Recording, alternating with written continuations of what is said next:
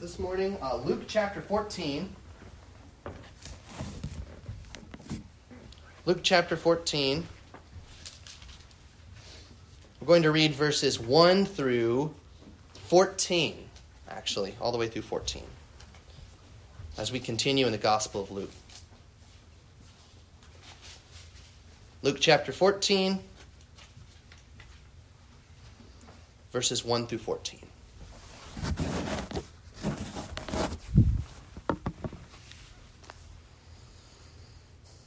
One Sabbath, when Jesus went to dine at the house of a ruler of the Pharisees, they were watching him carefully. And behold, there was a man before him who had dropsy. And Jesus responded to the lawyers and Pharisees, saying, "Is it lawful to heal on the Sabbath or not?" But they remained silent. Then he took him and healed him and sent him away. And he said to them, "Which of you, having a son or an ox that has fallen into a well on a Sabbath day, will not immediately pull him out?" And they could not reply to these things. Now he told a parable to those who were invited when he noticed how they chose the places of honor, saying to them, "When you are invited by someone to a wedding feast, do not sit down in a place of honor, lest someone more distinguished than you be invited by him, and he who invited you both will come and say to you, 'Give your place to this person,' and then you will begin with shame to take the lowest place. But when you are invited, go and sit in the lowest place, so that when your host comes, he may say to you, 'Friend, move up higher.' Then you will be honored in the presence of all who sit at table with you. For everyone who exalts himself will be humbled, and he who humbles himself will be exalted." He said also to the man who had invited him, "When you give a dinner or banquet, do not invite your friends or your brothers or your relatives or rich neighbors, lest they also invite you in return and you be repaid. But when you give a feast, invite the poor, the crippled, the lame, the blind, and you will be blessed, because they cannot repay you, for you will be repaid at the resurrection of the just."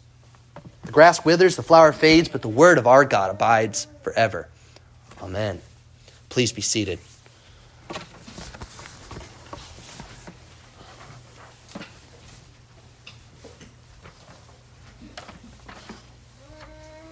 Let's now go to the Lord in prayer. Lord, we ask your blessing upon the preaching of your word. Lord, make what is in your word clear to us. And Lord, where we do not understand, give light. We pray that we would be a people who seek you humbly, a people that find their way to your table, and a people who eat richly because of your richness to us. We pray this all in Christ's name. Amen. Well, if you love a good meal, mouth-watering feast, then the book of Luke is for you. The Gospel of Luke is your gospel. And I think that describes most of us.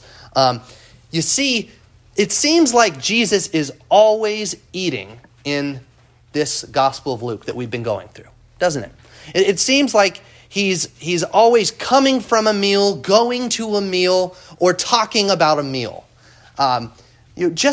Just a few weeks ago in chapter 13, remember that image that Jesus gave us of a banquet? Here it is again in our text. And this isn't the last time. We'll see it over and over again. Why is this? Why does Jesus keep bringing us face to face with meals, with feasts, dinner tables? Well, notice with me that meals, good fellowship and good food, is a picture of the gospel. It is just like this picture waiting to be used for the glories of the gospel. What is it that is so enjoyable about sitting down at a meal?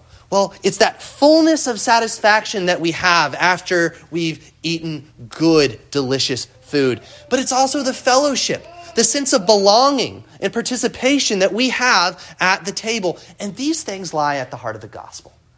Hence why Jesus gives us this beautiful picture of the gospel as a wedding feast. The kingdom of God as a dinner table that you're invited to sit around. We're going to see this picture unfolded not just 1 week, but 2 weeks. As this week we look at the dialogue you've just heard, and the next week the dinner goes on. This is a really involved feast that Jesus is at, and it's a lot to tackle in 1 week, and so we're going to span it out over 2. Well, this week what stands out is not just that picture of the gospel as a dinner table that we sit around, but also the very rude manners, the very poor table etiquette of some who dine with Jesus. I remember when my mom sent me and my sister, around 11 years old, to this class to learn table etiquette. We were awful, right? We're chewing with our mouth open. Food was falling all over the place. And my mom said, it's time you learn some manners at the table. This is exactly, it's a picture of what Jesus is doing here as he meets these Pharisees. He's coming along and saying, let me teach you the table etiquette of the kingdom of God. Let me teach you the kind of posture that you ought to take when you come to eat at table. Here's what he wants them to see. Here's what he wants us to see, as now we have that beautiful invitation to come to the table. The way to glory at God's table is through humility. If you want to rise up to greatness at God's feast, then you must first fall down in humble service. And Jesus sets the scene for this lesson with, we could call it a little appetizer. Right at the beginning of our text, verses 1 through 4. What do we see? That Jesus has been invited as a guest to a dinner party by none other than a prominent Pharisee. Who are the Pharisees? The leaders of Jesus' day, the religious leaders. We've already noticed some of the tension building last week, increasingly between Jesus and the Pharisees. But someone else is at this feast. A man with a serious condition, a condition called dropsy. Now, what is this? This is a condition in which one's body retains fluid, and it leads to massive swelling. It starts to break down the critical organs of the body. And so here is this desperate man at this feast. Now, right away, some questions pop into our mind. What is Jesus doing at this Pharisee's house? And what is this man, this unclean man, doing at this house of a prominent Pharisee? And we have to read between the lines of the text to get here, but there is a high likelihood that this is a setup. In fact, you see the language that the Pharisees are watching him, trying to catch Jesus doing that very thing that they think is so awful, healing on the Sabbath. So here's Jesus, invited by his enemies so his enemies can keep him closer. And here's this man with dropsy put right in front of a Savior who seems to heal everyone he can get his hands on.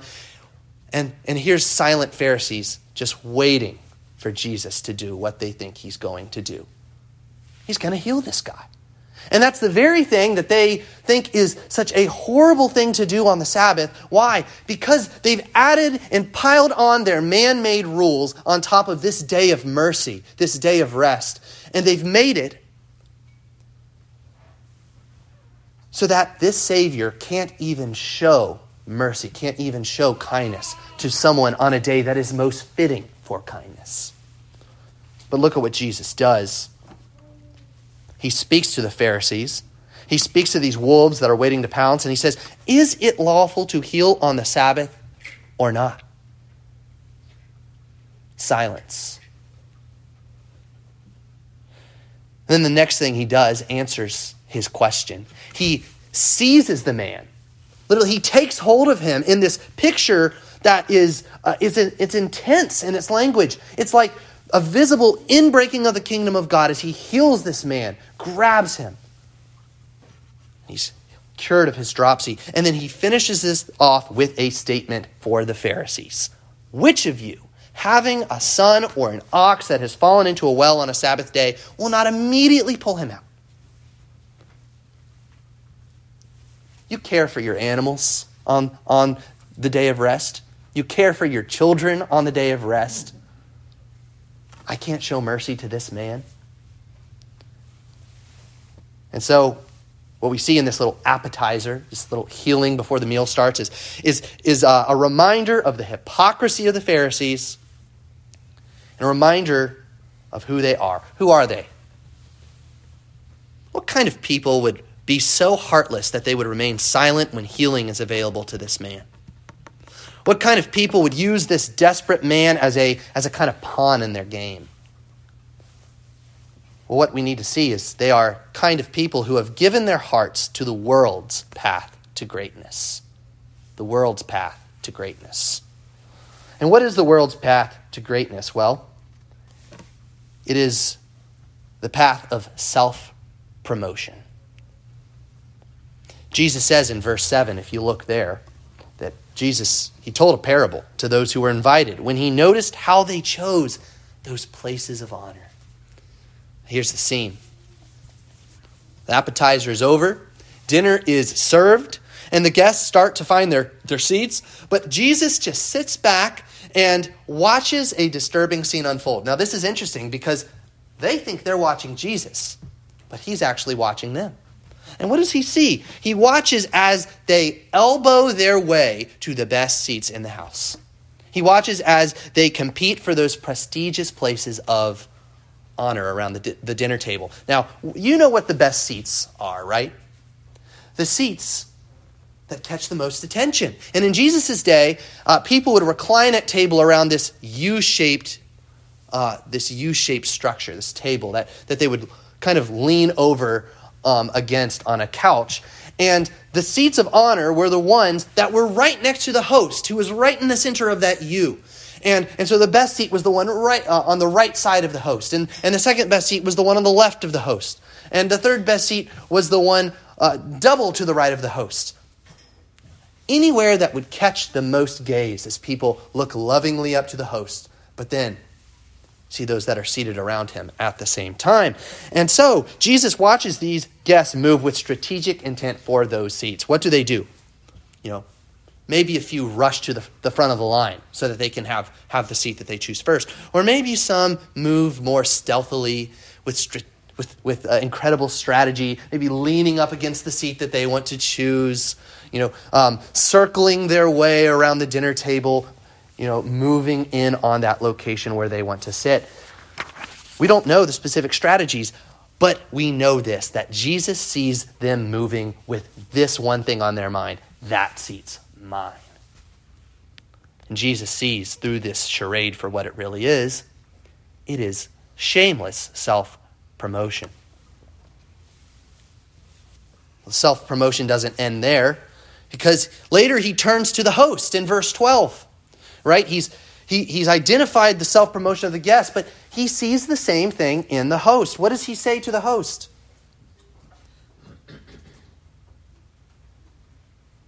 He said to the man who had invited him, "When you give a dinner or a banquet, do not invite your friends or your brothers or your relatives or rich neighbors, lest they also invite you in return and you be repaid." Jesus is saying, look at the kind of people you've invited to this dinner. They're the kind of people that could give you something in return.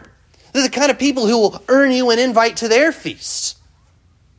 Those are the wrong people. This is self-promotion. And I want you to see, friends, that all of this, the vying for the best seats, the inviting those people that can repay you, this is the way of worldly glory. The same way. The same thing we see over and over again in our world. You want to go up higher? You want to rise to glory?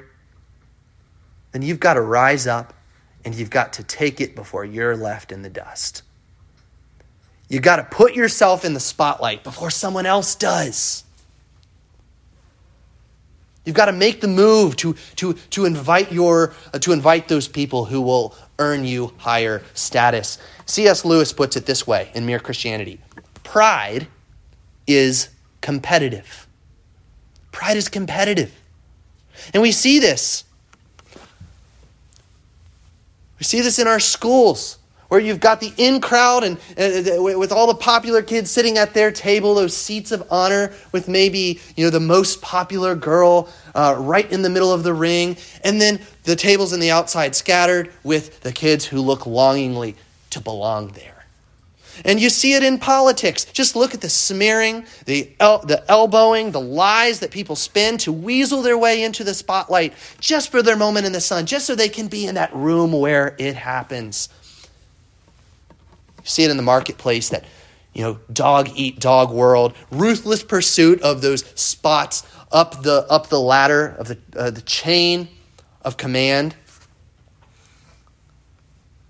You see it with the self-posturing on social media, where even humility has become part of this self-promotion. Look at how more humble I am than everyone else. Look at how much more I care. You all need to see this. And of course, it can find its way into the church, where how quickly we can slip into that danger of only wanting to do those things of service that get us recognition. That's a danger we need to look out for as we grow as a church plant. I'm so encouraged to see that this does not seem to be prevalent now. But it could become the heartbeat of our church, because it is the heartbeat of many churches.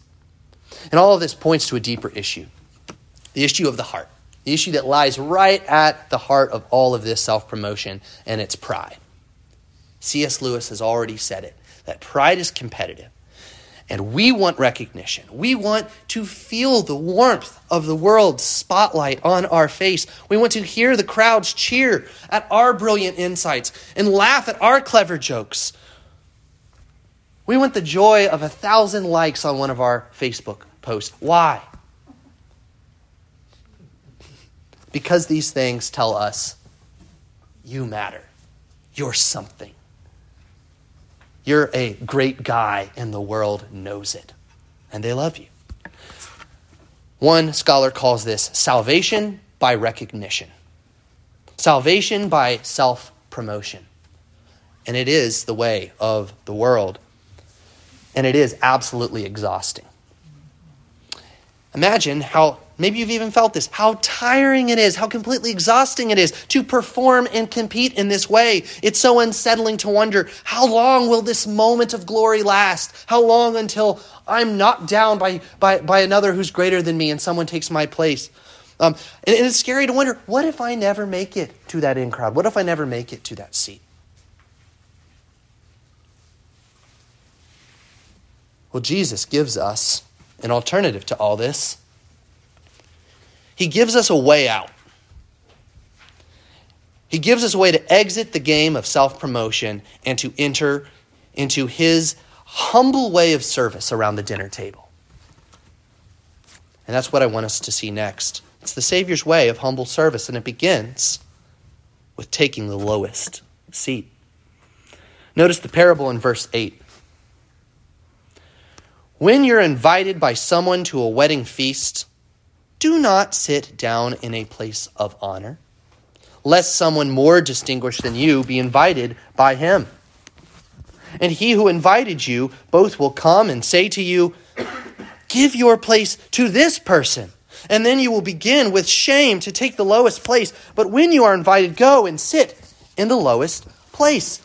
What does all this sound like at first? It sounds like Jesus is just giving a helpful piece of advice to these Pharisees. It kind of does, doesn't it? It's like, hey, you're playing the game wrong. Here's how you can change it up. In fact, you could read it in a certain way where it would almost sound like Jesus is catering to their self-promotion and just teaching them how to be more stealthy about it. But Jesus is actually giving us something far different. When we lean into this text, what I want us to see, Jesus is giving us more than useful advice. He's actually giving us this upside down reversal of the kingdom. And he's showing us a new way of coming to the table. And it starts with taking the lowest seat.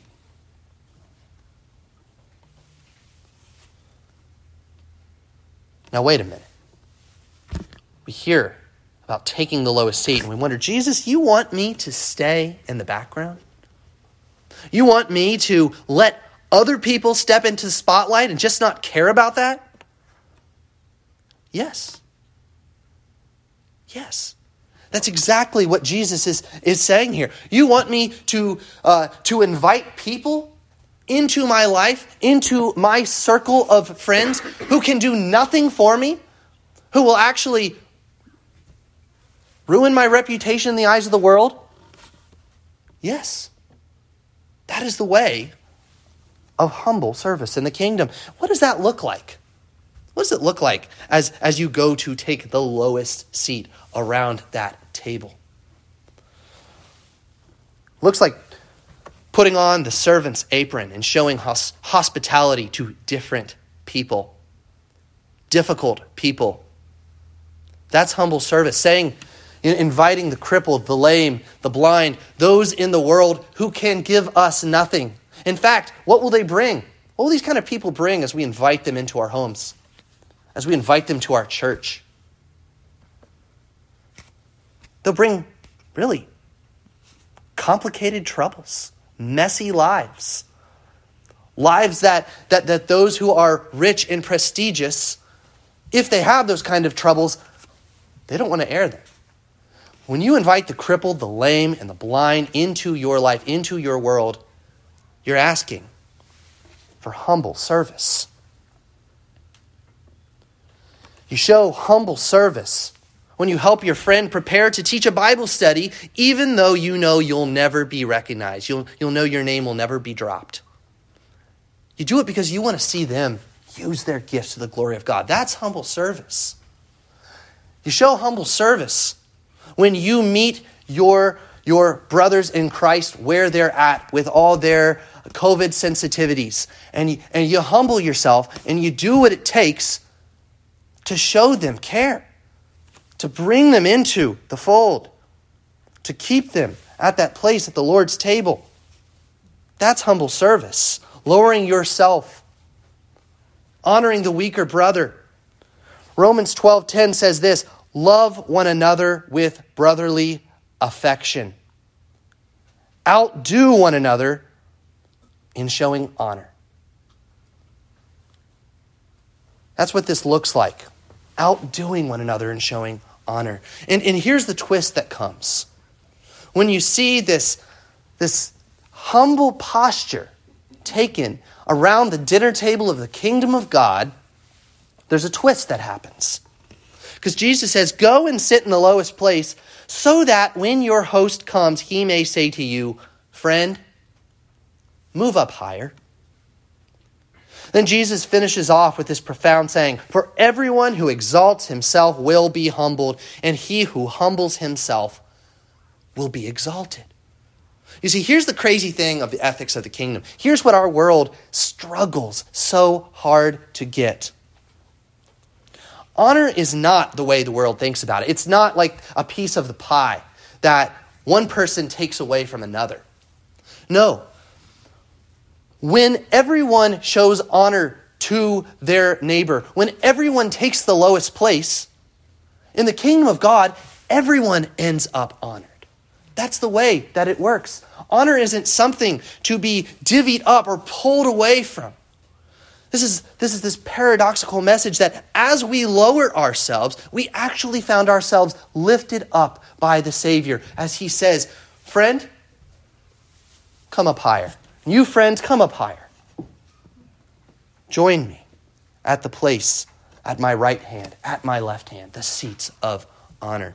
Just imagine what that would be like as we bear witness to this in a world that is increasingly reflecting this narrative that honor is something to be pulled away at, and honor is something to be traded, and we see this pawn game, this never-ending cycle of oppressor and oppressed, of honored and dishonored.